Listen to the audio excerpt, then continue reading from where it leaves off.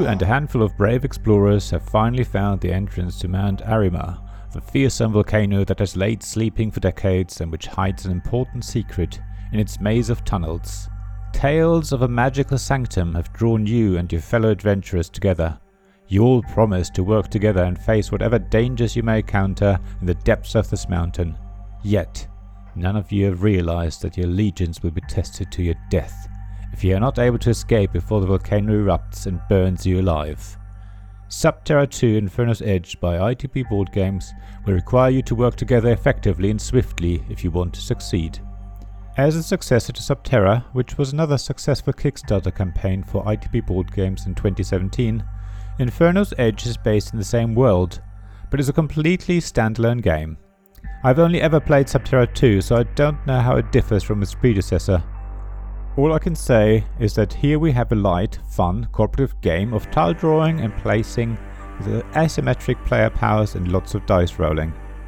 I think you can tell from this sentence alone that there is a lot of randomness in this game, which creates a level playing field and makes the game immediately ideal for players with different experiences and skill sets. Subterra 2 is really easy to teach and learn.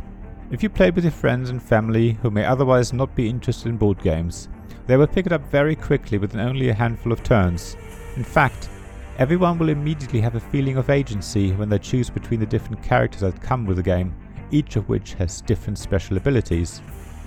The fact that Subterra 2 is cooperative is also useful if you want to play the game with people who are relatively new to board games, as they won't feel like they're on their own, which reduces the pressure on new gamers quite a bit. However, do bear in mind that the chance that an alpha player takes over is very possible in this game, which does very little to prevent a player telling everyone else what to do. Where the game really shines for me though is the theme.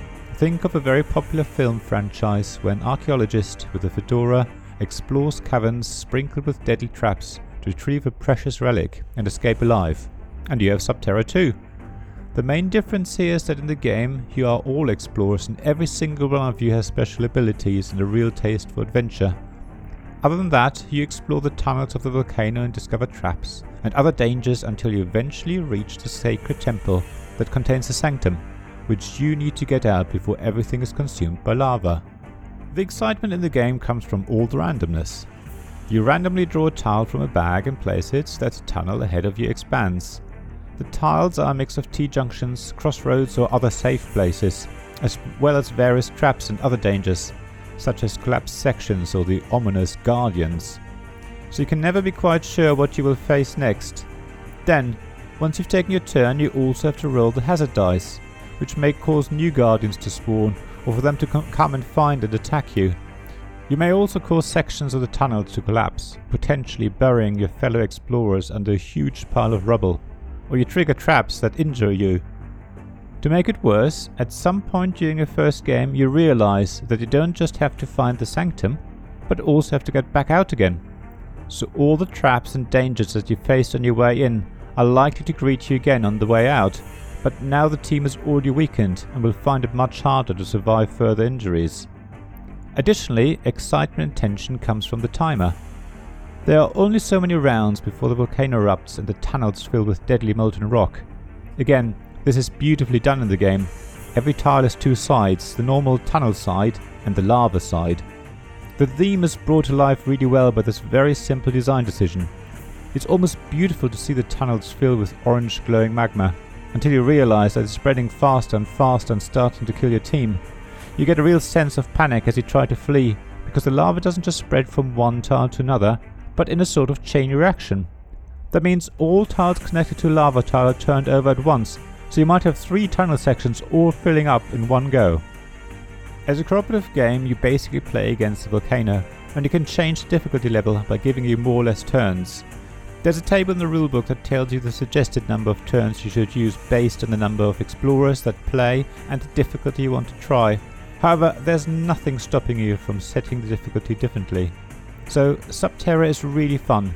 It's definitely a very light game with very little strategy. Every turn you just react to the situation in front of you, which is fine and really emulates how intrepid adventurers are portrayed in film and television, making up plans on the spot as they discover what's ahead. So if you just want to have about an hour of exploring sacred caverns and fighting mysterious gardens, always having the threat of everything being consumed by molten lava, then this game is for you. Thank you for listening to this Tabletop Games blog review.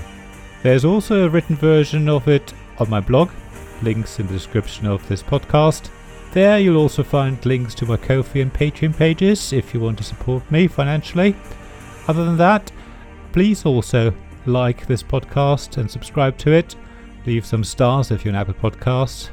Everything would be really welcome. And review it if you can as well. Other than that, tell your friends about it, and generally I hope you join me again for another episode of Tabletop Games Blog Review. Thanks for listening, and bye! This podcast was made possible by my Patreon supporters: David Miller of Subquad Publishing, James Naylor of Naylor Games, Paul Grogan of Gaming Rules, Robin Kay of Ruined Sky Games, Sarah Reed of Undine Studios, Tim Vernick, and Richard Simpson of We're Not Wizards.